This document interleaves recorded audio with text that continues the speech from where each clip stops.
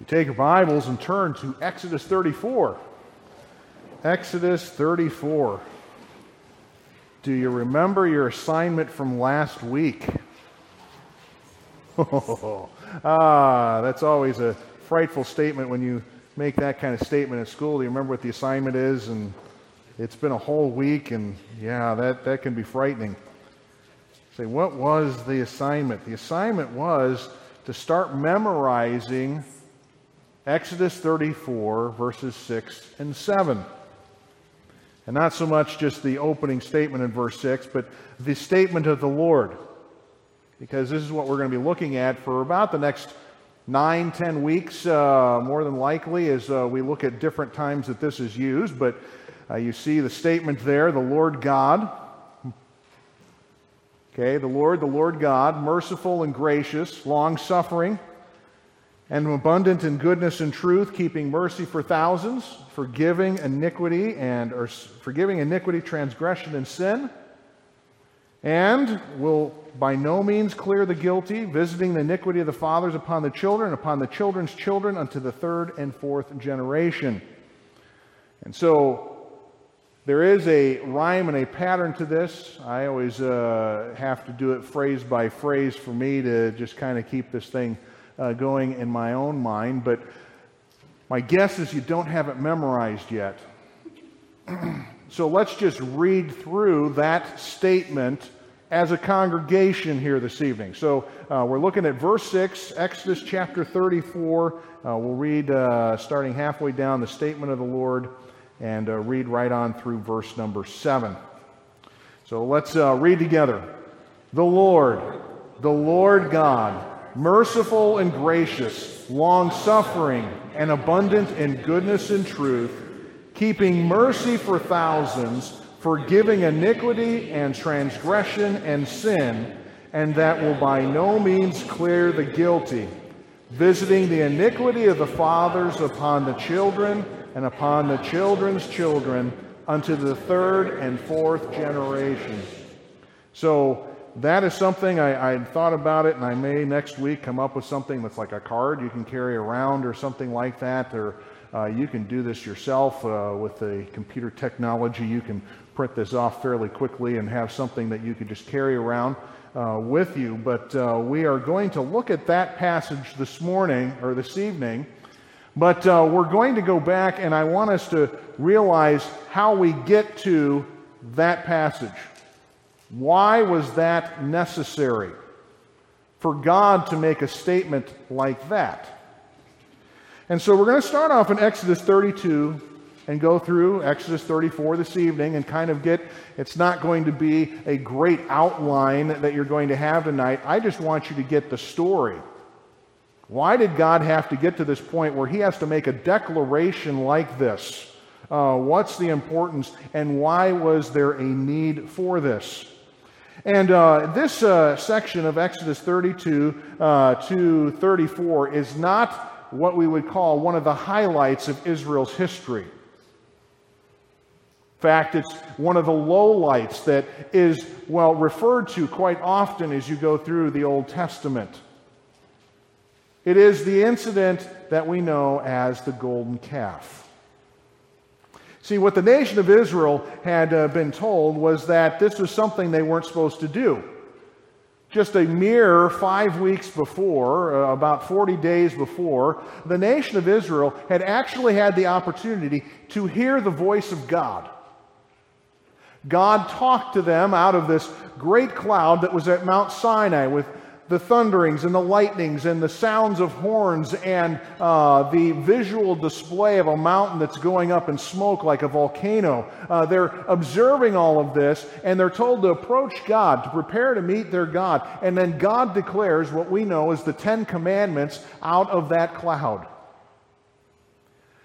In the midst of those Ten Commandments, and understand why God gave the Ten Commandments, there was multiple reasons. One of them was to just simply define what his character would be like in people who are created in his own image. Okay, with people who are looking like God or acting like what God would be like, we are to be reflections of the image of God in our lives. This is how they're going to act. And the very first thing is that they're not going to have any other gods, and then they're not going to create anything that is, well, what they're going to worship. They're not going to make idols. And along with that statement, there was an understanding that the Lord put with this. He talked about his own character. He said, I'm a jealous God. For us, that's a statement where you think about jealousy and envy. Those are horrible things. You don't want to have those. Those are bad habits and bad things. But when you think about it in the Scripture, the phraseology there is this, that is, yes, I'm a jealous God, but I'm a zealous God. And you say, what is he zealous about? He's zealous about his relationship with his people. That he is seen by his people properly, but he's also one who will go after them in love and in mercy. But if they decide to go their own way, we found last week as we looked at this in Exodus chapter 20 and verse 2, that God will also visit the iniquity of the fathers upon the children and the children. And you say, well, that sounds pretty horrible, that God would judge the children's children. Well, the statement there is just merely to be taken this way. If the father commits a sin and gets judged for it, the child is going to get judged for the same sin. It's not like, okay, the father was judged, now we can get away with it. No, God will continue to judge that kind of sin. And in this case, it was the sin of idolatry that the Lord was talking about. He didn't want his image, his glory messed up by people trying to say this is what God looks like, and they would make an idol.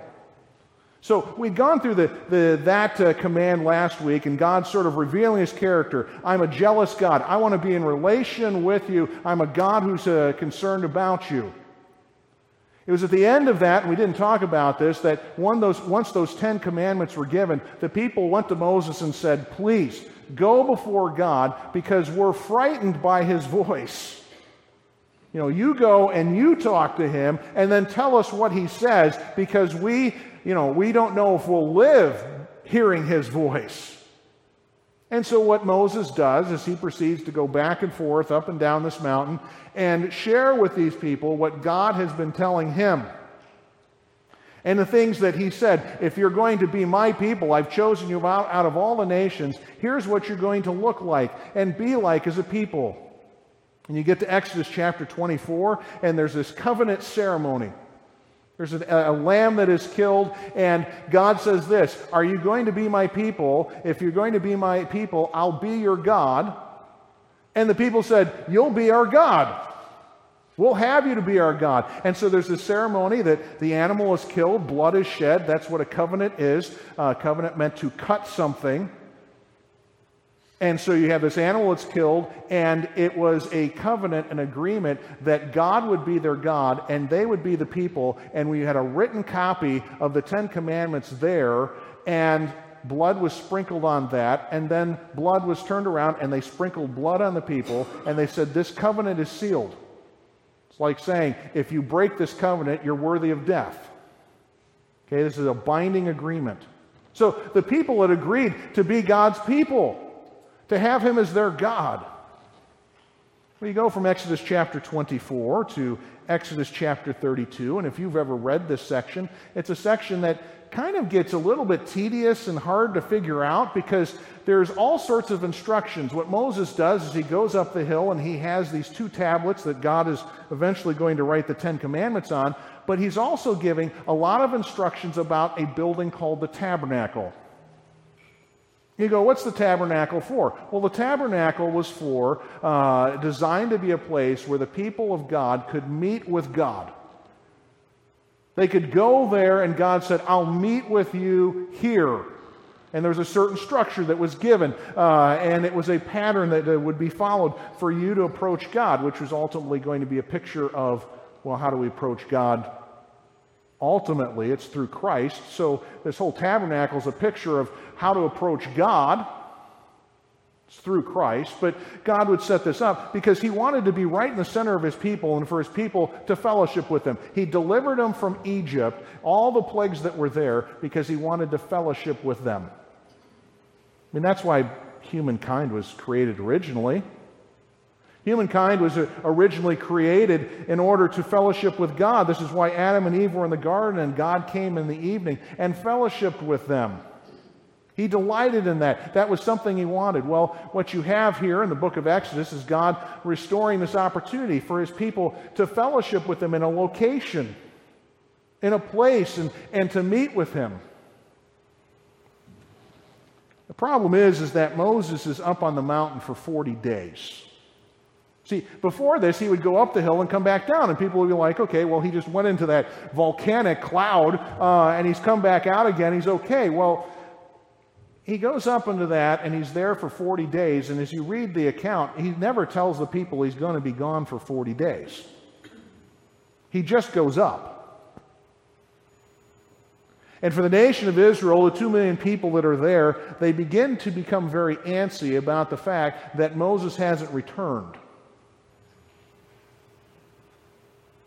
In fact, it becomes rumored, and the thought is that he's gone up there, and some reason he's died on that mountain, and he's not coming back down. So what do we do now? Because we don't have Moses.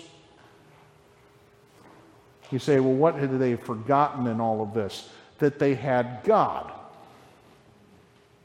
Okay, they still had God. They might not have Moses as a leader anymore, but they still had God. God had covenanted with them that I'll be your God if you're my people. I'll take care of you. I will watch over you. I have a jealousy about that relationship. I'm in earnest about it happening. But that's not what happens when you get to Exodus chapter 32. And so as you come to this, that's all the background that we have to this point. And you see in verse 1 that when the people saw that Moses delayed to come down out of the mount, the people gathered themselves together unto Aaron and said unto him, Up, make us gods which shall go before us. For as this Moses, the man that brought us up out of the land of Egypt, we wot not, or we know not what has become of him. I mean, they are saying this, we want you to create gods for us to lead us. They even use the same terminology because it's the same word for God. The God who's already made this covenant with them. Aaron, we know the story a little bit. Aaron said, Break the golden earrings which are in thy ears of thy wives and your sons and your daughters, and bring them unto me. And the people brake off the golden earrings which were in their ears and brought them to Aaron. And he received them at their hand and fashioned it with a graving tool after he had made it a molten calf. And they said, These be thy gods, O Israel, which brought thee up out of the land of Egypt. And when Aaron saw it, he built an altar before it, and Aaron made a proclamation and said, Tomorrow is a feast unto the Lord. You say, why did they make a golden calf? No one really knows why. There's no explanation other than the fact that they would have seen this type of thing in the land of Egypt, that the bull was a common thing in their religious idolatry that they had. It wasn't necessarily that the god itself was the bull. It was that the bull carried around the god. And so the people make this idol that's there representing one who bears God and carries God around, and they're thinking, okay, this one will carry God for us. And they start this whole process of saying, well, let's worship this thing that we've created. And Aaron goes, well, what we're going to do is have a festival and celebrate Jehovah God. He puts a good tone on it. He's saying, okay, we have this God that we've created here, this idol that we've made, but we're going to worship Jehovah, even though we've just made ourselves some molten image that, well, is a breaking of the second commandment. Very commandment that God said, listen, this is the one where I have a certain character and image. Don't make an idol or anything to worship it. You'll get confused. And so you find that these people, verse 6, they rose up early in the morning and offered burnt offerings and brought peace offerings, and the people sat down to eat and drink and rose up to play. What they start doing is just the very activities they had seen the nations do in the worship of their gods. They take that up. God then warns Moses, well, not warns Moses, or informs Moses what's going on down the hill as Moses is fellowshipping with God. That the people have done this. They've Verse 8, they've turned aside quickly out of the way which I commanded them. I mean, it's only taken them 5 weeks and they're already breaking the command as a nation. Didn't take them long to do that. And as they come down the hill, Moses finds Joshua, who was there waiting for him. But in the midst of this, you have Moses praying to the Lord. Look at this prayer that when God says there's this stiff-necked people and I am ready to destroy them. Verse 11, Moses besought the Lord. Sought God and said, Lord, why doth thy wrath wax hot against thy people, which thou hast brought forth out of the land of Egypt with great power and with a mighty hand? Wherefore should the Egyptians speak and say, for mischief did he, God, bring them out, to slay them in the mountains, to consume them from the face of the earth? Turn from thy fierce wrath and repent of this evil against thy people. Remember Abraham and Isaac and Israel, thy servants, to whom thou swearest by thine own self, and saidst unto them, I will multiply your seed as the stars of the heaven. And all this land that I have spoken of will I give unto your seed, and they shall inherit it forever. And the Lord repented of the evil which he thought to do unto his people. I mean, Moses goes before God because God's ready to destroy this nation and make a nation out of him.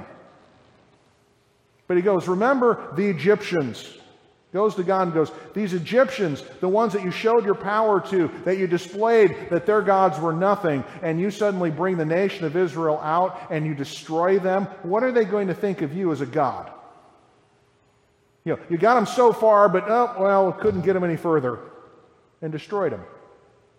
And then he goes, remember the promise you made to Abraham and to Isaac and to Jacob, that their children would be as the stars of the sky and the sands of the sea, that you promised that you would be their God and that you would make them a great nation. And it says God repented of the evil that he was going to do. He was waiting to see the response of Moses. And so he doesn't do this. And we have the story. Moses comes down the hill. Joshua's confused. Verse 15, he thinks that there may be a war going on. And he's going, no, it's not a war, because it's not the sound of someone defeated or someone winning. It's the sound of basically partying. And it came to pass that he comes down to the camp and he sees all of these things. In verse 19, that he takes these tables that are in his hands. If you think about this, these are tables of stone written by the finger of God. You know, everything else you think about as far as written statements and the like are ones that men have penned. But in this case, God was the one who actually wrote this. And what he does with these 10 commandments, showing visibly that the nation had broken this covenant, this promise that will be your people and you'll be our God. He takes these 10 commandments and he shatters them there. And there's this going back and forth in the camp where Moses says unto Aaron and basically says, what happened? How did you do this? I left you in charge. How did it happen? And Aaron played the role of innocent bystander. You know, this is an accident. It's a really fantastic story. Sounds like some children's stories you hear when you ask them questions. I mean, he says this in verse 22, let not the anger of my Lord wax hot. Thou knowest the people, that they are set on mischief. For they said unto me, make us gods which go before us. For as this Moses, this man, he brought us up out of the land of Egypt, we want not what has become of him. And I said unto them, whatsoever hath any gold, let him break it off. So they gave it to me, and I cast it in the fire, and there came out this calf. I just happened to throw the gold into there, and this just kind of moved right out. It just appeared. Don't know how it got here. Moses, as he sees what's going on, in verse 25, Moses saw that the people were naked, for Aaron had made them naked unto their shame amongst their enemies. That Moses stood in the gate of the camp and said, who is on the Lord's side? Let him come unto me. And all the sons of Levi gathered themselves together unto him. And he said unto them, thus saith the Lord God of Israel, put every man his sword at his side, and go in and out from the gate through the camp, slay every man his brother, and every man his companion, every man his neighbor. And the children of Levi did according to the word of Moses, and there fell of the people that day about 3,000 men. Say, what happened here? Well, he just commands the Levites to go through and basically find out, are you wanting to serve God or are you wanting to continue serving your idols? And there seems to be at least 3,000 people that are there that are going, hey, this is great. We're enjoying this. And the Levites carried out the sentence of Moses, and the 3,000 fell and died. So it came on verse 30, it came to pass on the morrow that Moses said unto the people, ye have sinned a great sin, and now I go up unto the Lord, peradventure that I make an atonement for your sin. And Moses returned unto the Lord and said, oh, this people have sinned a great sin, and have made them gods of gold. Yet now, if thou wilt forgive their sin, and then you see that line that's there in verse number 31. You go, why is that line there? Moses doesn't know what else to say. If you will forgive their sin, and it's kind of stating, I'm not sure how you're going to do that. But he does offer a possibility of forgiveness of sins. Look at verse 32. If not, blot me out, I pray thee, out of the book which thou hast written. He's basically saying to God, if it's at all possible, blot my name out of the book of life for the salvation of these individuals, if that's at all possible. There's a thing called the book of life. You say, really? Yeah, well, you read in Revelation that those whose names are not found in the Lamb's book of life, cast in a lake of fire. Your name's not found there. You are forever separated from God. And what Moses is suggesting is maybe that if it's possible that he could be the sacrifice, that he's willing to give up his life for the sake of this stubborn people. And say, would that at all be possible? Could Moses as a man make atonement for people? And the answer is no, because he was just as sinful as they were. You needed a sinless sacrifice. Moses was not the one that could do that. But you do see in the heart of Moses, he loves these people. Stubborn, frustrating as they could be, he's willing to insert himself in the place of these people. Verse 33, the Lord said unto Moses, whosoever hath sinned against me, him will I blot out of my book. Therefore now go lead the people into the place which I have spoken unto thee. Behold, mine angel shall go before thee. Nevertheless, in the day when I visit, I will visit their sin upon them. And the Lord plagued the people because they made the calf which Aaron made.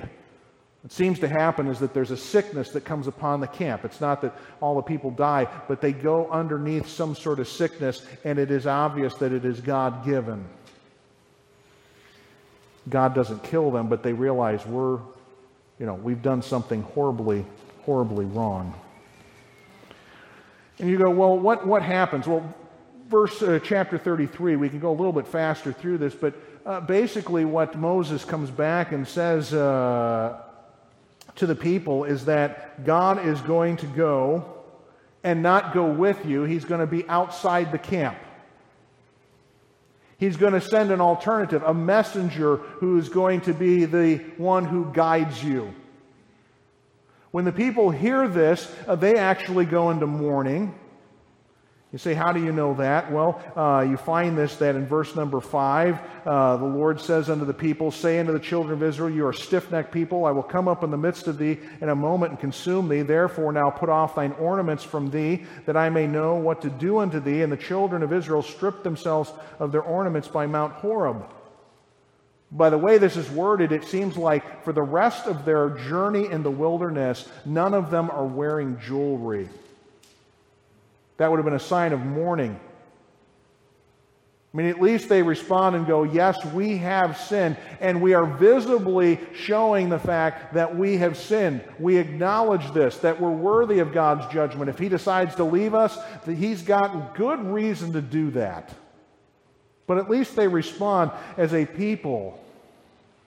But God says, I'm going to meet out in the camp. And you have this story where Moses goes to this tent outside the camp, and there the glory of God appears, and it's way outside the camp, and everybody can look out there and see Moses go there. Joshua, a non-Levite, is standing outside the door, and Moses goes in there to meet with God, and then he comes back to the camp, and then goes out to meet with God, comes back, and it's just kind of a picture for these people that God is not among us. You know, they begin to consider, how are we going to accomplish things if God's not with us? And it gives them a chance to consider what they may possibly do. But in the midst of this, Moses is inside this tabernacle, and he's communicating with God. And in verse number 12, here's what happens. Moses says to the Lord, See, thou sayest to me, bring up this people, and thou hast not let me know whom thou wilt send with me, yet thou hast said, I know thee by name, and thou hast also found grace in my sight.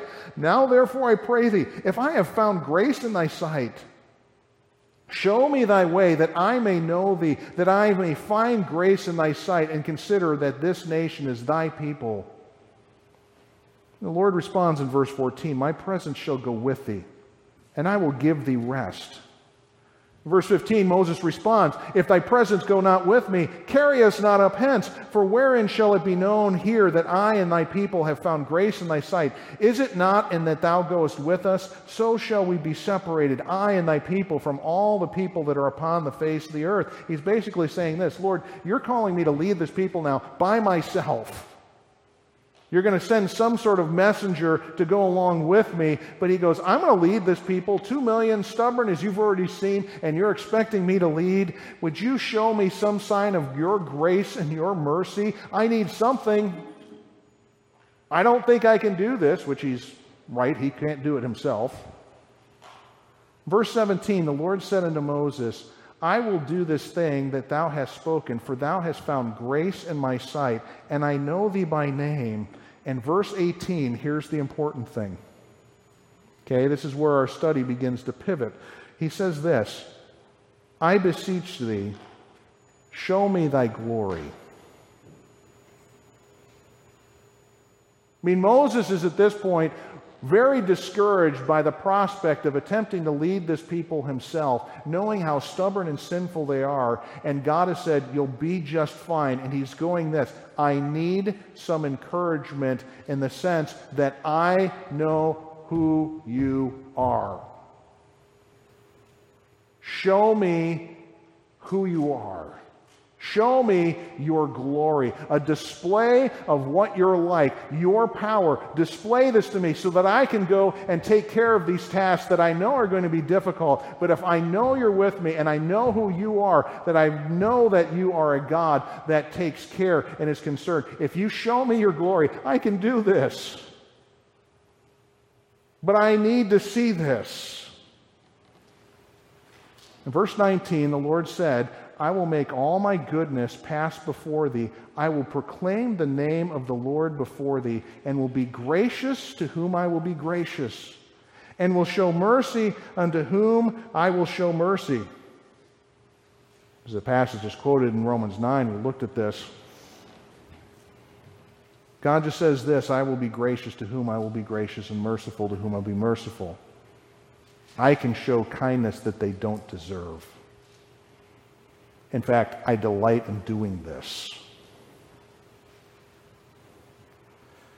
But in verse 20, God says this, Thou canst see my face, for there shall no man see me and live. The Lord said, Behold, there's a place by me, thou shalt stand upon a rock, and it shall come to pass, while my glory passeth by, that I will put thee in a cleft of a rock, and will cover thee with mine hand while I pass by, and I will take my hand away, and thou shalt see my back parts, but my face ye shall not see. And what he says is this, I'm going to take you up to the mount here, Mount Sinai, and I'm going to go by, but what I'm going to do is cover you, and I'm going to go by, and then when I eventually go by, I'm going to let you see the after effects. Okay? It's not that he's saying, okay, you can see my back, you just can't see my face. It's saying, you're going to see the effects of me going by. You'll see that display. But that's not the important thing. That Moses is not needing, okay, God's really powerful and he's really incredible, because he's been able to see this day in and day out as, well, God had been on Mount Sinai. With all the lightning and the thundering and all of that, he had seen a display of God's power that way, but he's saying, I need something for daily life, dealing with people, living amongst others. I need something. And God knew that. Because what he says to him in chapter 34 is that he says, okay, you go out and you chip out some new stones that I'm going to write upon, new tablets, and you do this and come up to the mountain, be ready to come up and come up to Mount Sinai. No one's supposed to come with you, but I'm going to declare or to show you something to give you an understanding of my glory. And so verse 4, Moses hewed out the 2 tables of stone like in the first, and Moses rose up early in the morning, went up to Mount Sinai as the Lord had commanded him, and took in hand the 2 tables of stone. And as he goes up there, it seems like there's a display of God's power, that the Lord comes down in verse 5 and descends in the cloud and stood with him there and proclaimed the name of the Lord. And Moses doesn't see anything, but what he hears is what really is the important thing. You know, sometimes we think this, if I could just see some magnificent display of God, I would go, that would be something to sustain me for generations. No, we need words. We need communication about God in order to, well, have something to rest upon. And we have this, that the Lord passed by and proclaimed. And here's where we get into this statement and why it is so important. You have this first phrase, the Lord God. You say, why does he repeat that name? Well, that name, the Lord, is the name, Jehovah or Yahweh, as the Jews would pronounce it. This is a name that just by the lettering and the words that are there just simply meant I am, that I exist, that I don't need anything else. I don't need anyone. I'm the self-sufficient God. But this is the name that God said, I want you to hold on to, because this is my personal name. You as a people can call me by this name. This is the name that you can relate to me. And I want you to understand that you can call me at any time by this name. And when he says the Lord, in Hebrew, when you repeated something, it meant that there was, something even greater than just, the Lord is a name. He's saying this, that I am your dearest Lord. I'm your close one. I'm Jehovah's. If you didn't understand that I'm really close, I'll repeat the name so that you understand. I really am the one that wants to be close to you. The one that wants to have relation to you, that I want to be your God. I am the Lord God. And you go through and you begin to find out, as you look at some of the different statements, what is he declaring about himself? You see, the first statement about what he's like is that he's merciful, and you might, in other places, translate that he is compassionate. You say, what does it mean that he's compassionate? He genuinely cares about us, and towards them, and towards us, he holds a very tender attitude of concern and mercy. It's not that God has a lot of other things to do and he really doesn't care. We're kind of a nuisance. We're we're kind of this extra assignment that he has, and he's really not interested in us. No, when it comes to us, he is very, very, very concerned. He's moved. This is the idea. He is moved when we go through suffering and difficulty, and in our times self-inflicted injury where we wander from him. He is moved to try and solve this. Moved to try and correct this. He's concerned about this. It's not that he just goes, they've gone their own way. They're in difficulty. I hope everything goes okay. No, the idea of merciful is that he moves towards us when things are not going well. That he is there because he does care about us. I mean, combined with the idea that he is a God who's compassionate, it says that he's merciful and gracious. And you go, what does gracious mean? Well, gracious is going beyond what one might expect to be given to someone. It's favor that is undeserved. That God gives us things we don't deserve. Well, you think about this nation of Israel. Did they deserve to be God's people? And the answer is absolutely not. There were 70 nations, you read the story in Genesis, and out of all those nations, God chose Israel. You go, it's because they were such nice people. They were good. And you think, no, they weren't, because the first person that God chose out of this nation was a man by the name of Abram. We know him as Abraham, and he was a worshiper of false gods. And yet God called him.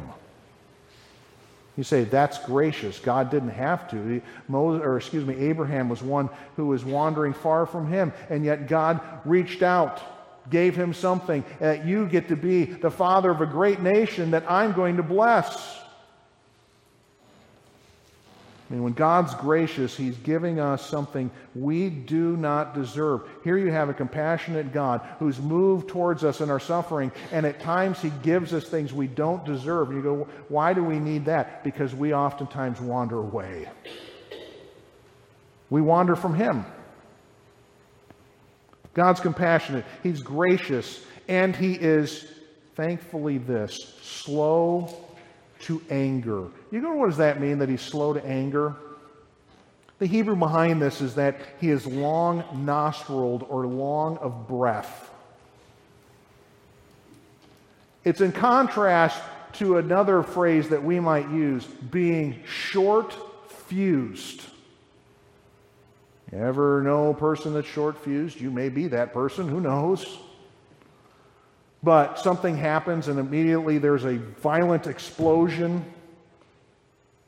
Rage, anger, frustration, and there's an immediate response to a situation. The idea of long suffering is that God takes a really, really, really big breath before he responds. I mean, if God had been not long-nostriled, as soon as they started making the golden calf, the nation of Israel would have been destroyed if he wasn't long-suffering.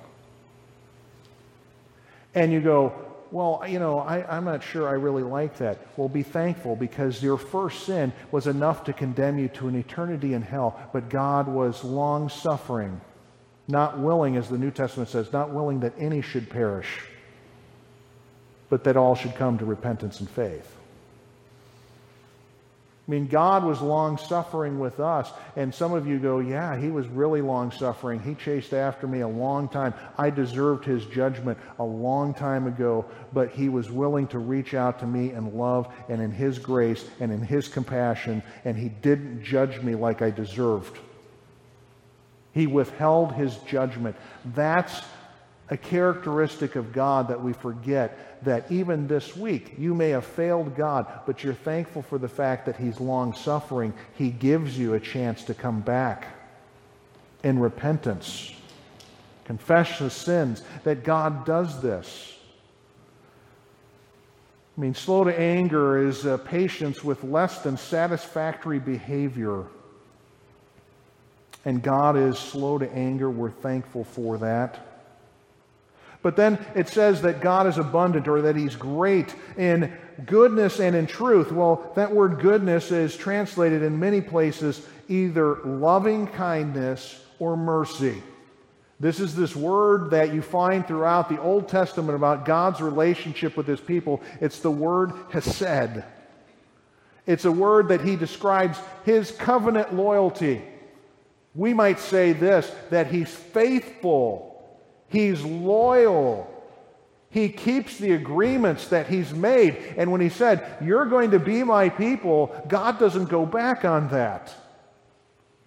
He's one that holds to this, and he doesn't just merely go, I'm going to put up with it. No, he has a loyalty, a love that's shown even to unfaithful people. And you go through the prophets, especially magnified in the book of Hosea, when the nation of Israel goes off like they do, and he compares it to a husband whose wife runs from him, and Hosea is the example of reaching back in love, in loyalty to a wife that has wandered off.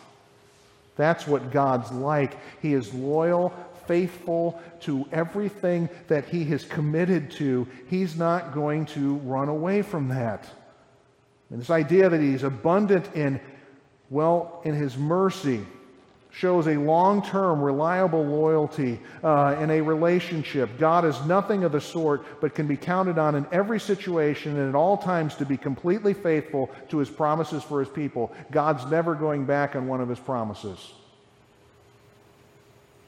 He's faithful.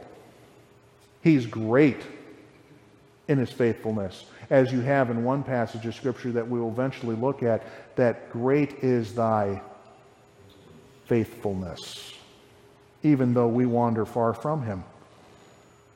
He's abundant in his mercy. He's also abundant in truth. And you say, well, what does that mean? Well, whatever he says is correct and reliable and may be trusted even to the extent of life and death issues, or indeed eternal life and death issues. What God says is always true.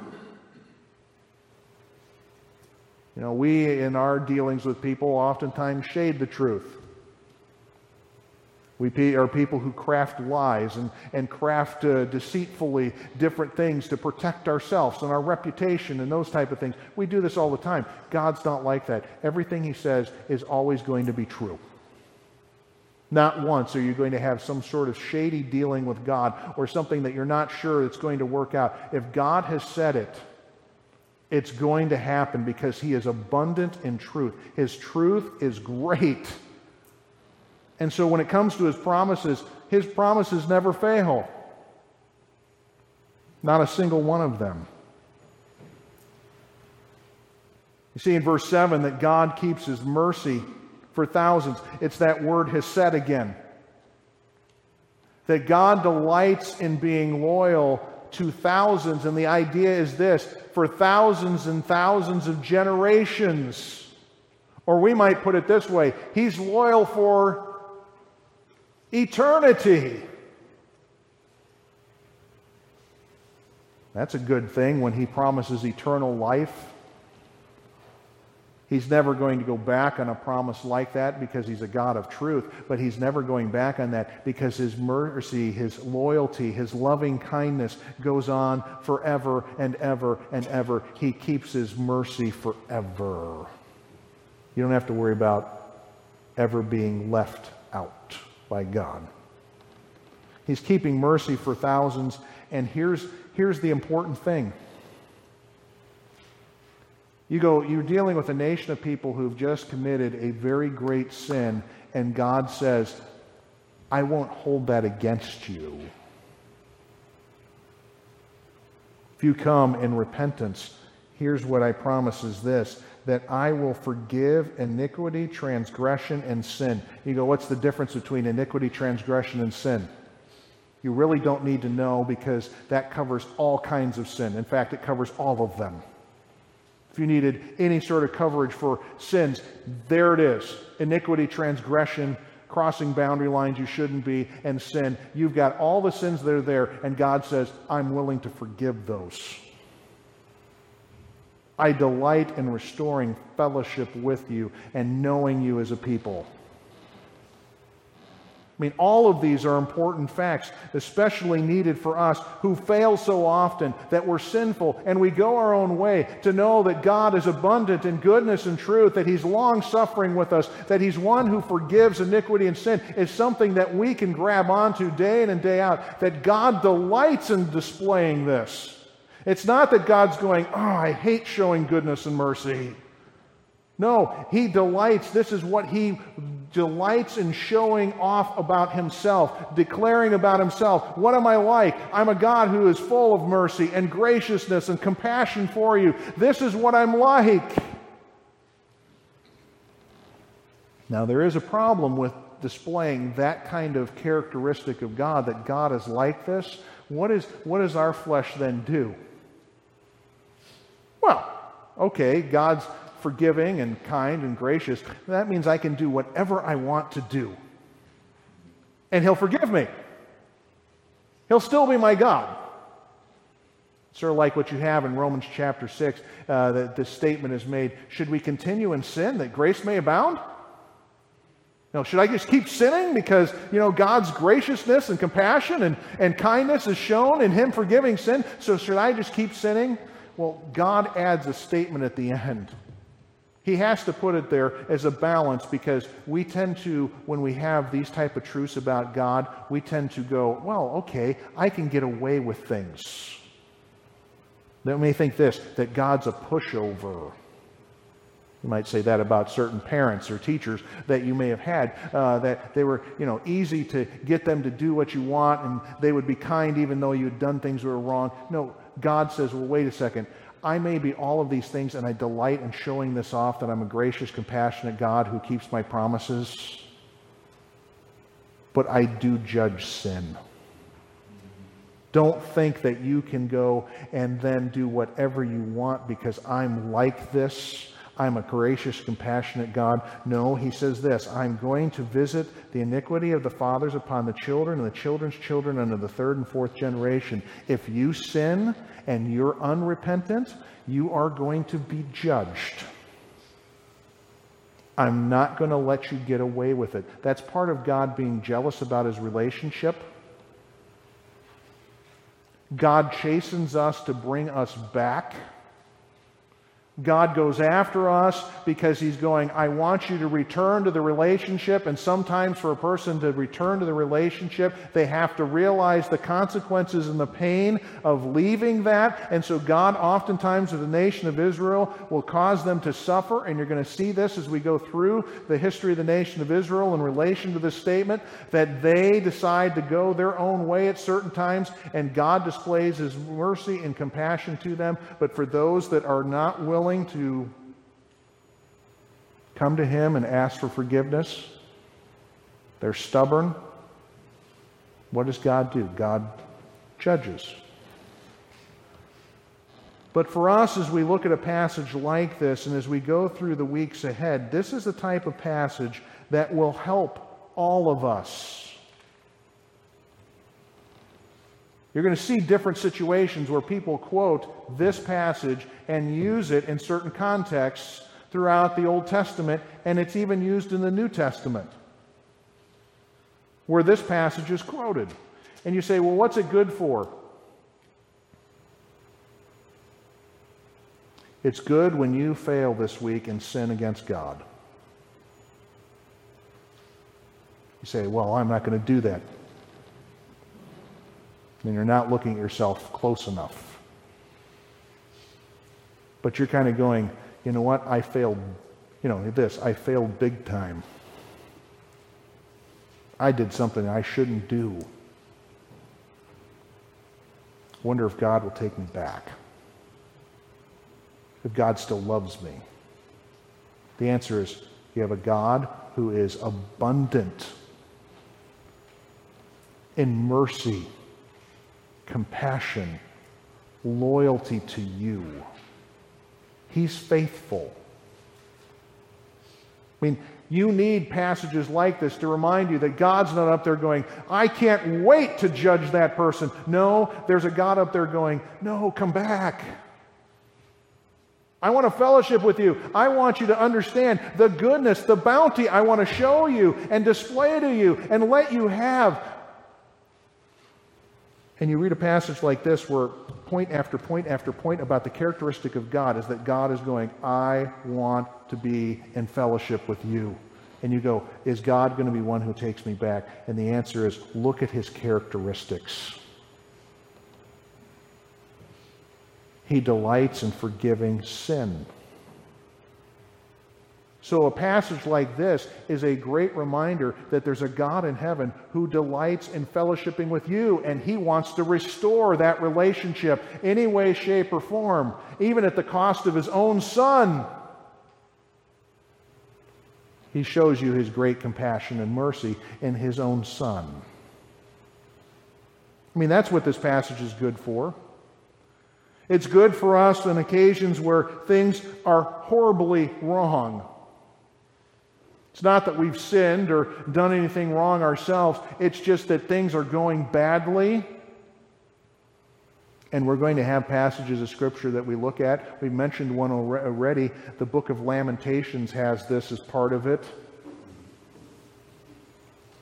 And you just look around, and the prophet Jeremiah is in tears over the destruction of his city and the loss of people. And there's this wondering, is God so far away that He doesn't hear and He doesn't care and He doesn't, it doesn't bother Him what's going on? And the answer is no.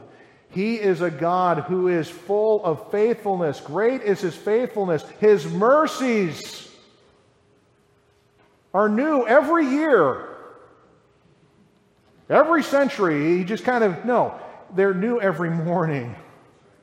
His desire towards us and His concern for us and His care for us, it's the same day in and day out. He delights in us. And it may be that you go through some very dark times, but you come to passages like this and you go, here's a God who is concerned and compassionate, and He loves me, and He's gracious, and He's merciful, and He's concerned about me, and He's loyal to me. And these things, that ought to give you something to go, okay, well, it may be that things look bad here, but my God is still there.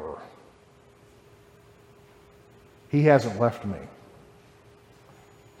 In fact, He's more concerned about my situation than I probably am concerned about my situation. And so this is a passage that ought to be in your mind, because there are going to come days that are occasions where you feel like God is so far and He doesn't seem close, and it's just due to whatever difficulty and calamity that's going on in your life. This passage is also good to remind us, don't wander away. I mean, God loves us and He's gracious to us, but don't think that you can just do whatever you want to do. Because this passage is a reminder that the way of the transgressor is hard. It's difficult. You want to wander away from this relationship with God, God's jealous.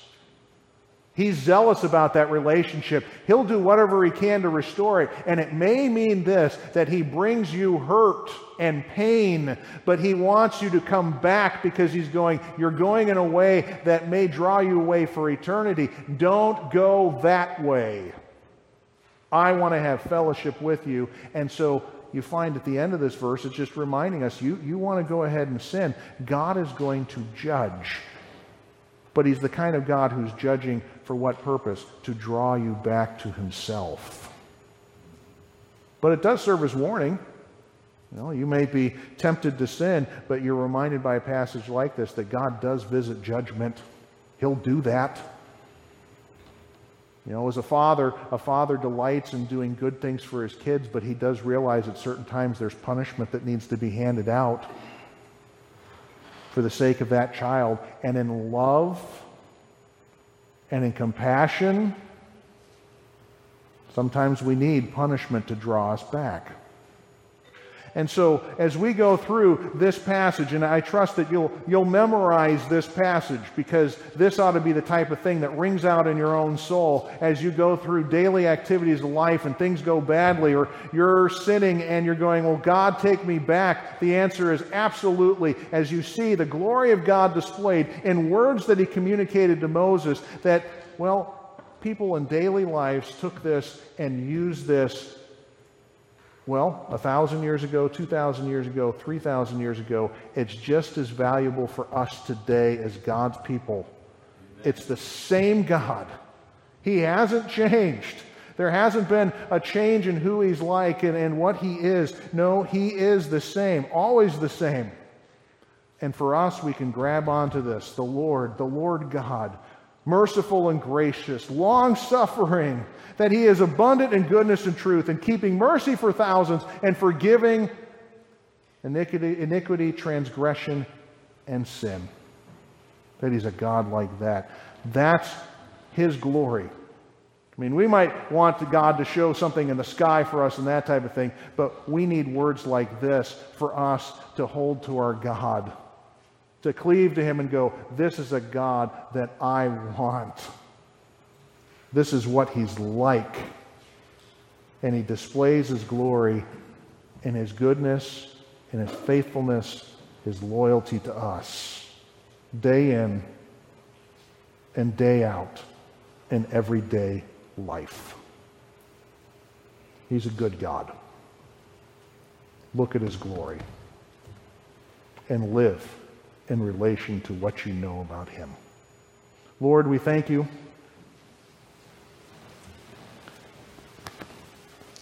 This is one of the worst times in Israel's history, but You're declaring Yourself to be a God that wants to be, well, the God of these people, to fellowship with them. Some 3,000 years later, 3,500 years later, You're still calling out to people like us and saying, I want to be Your God. I'm zealous about having a relationship with You, that I have compassion and care and concern. I have mercy that I want to display to You and graciousness to shower upon You. Lord, may we hold to truths like this. May we not fall into our flesh or what Satan may mar in our mind about what You're like. He would love us to think that You're a God who doesn't care, that You're distant, that there is no minding of us in Your thoughts. No, You're a God who is concerned about us every day, every hour, every minute, and that there is a zealousness about maintaining that relationship. Help us, Lord, to live in the light of words like this, that You're a God like this, willing to forgive sin, willing to help, and that You delight in us coming to You in humbleness. That's when You can show Yourself strong. We thank You for passages like this. May these be burned into our soul and our consciousness, that we would know You better and fellowship with You like You intended. And this we pray in Christ's name. Amen.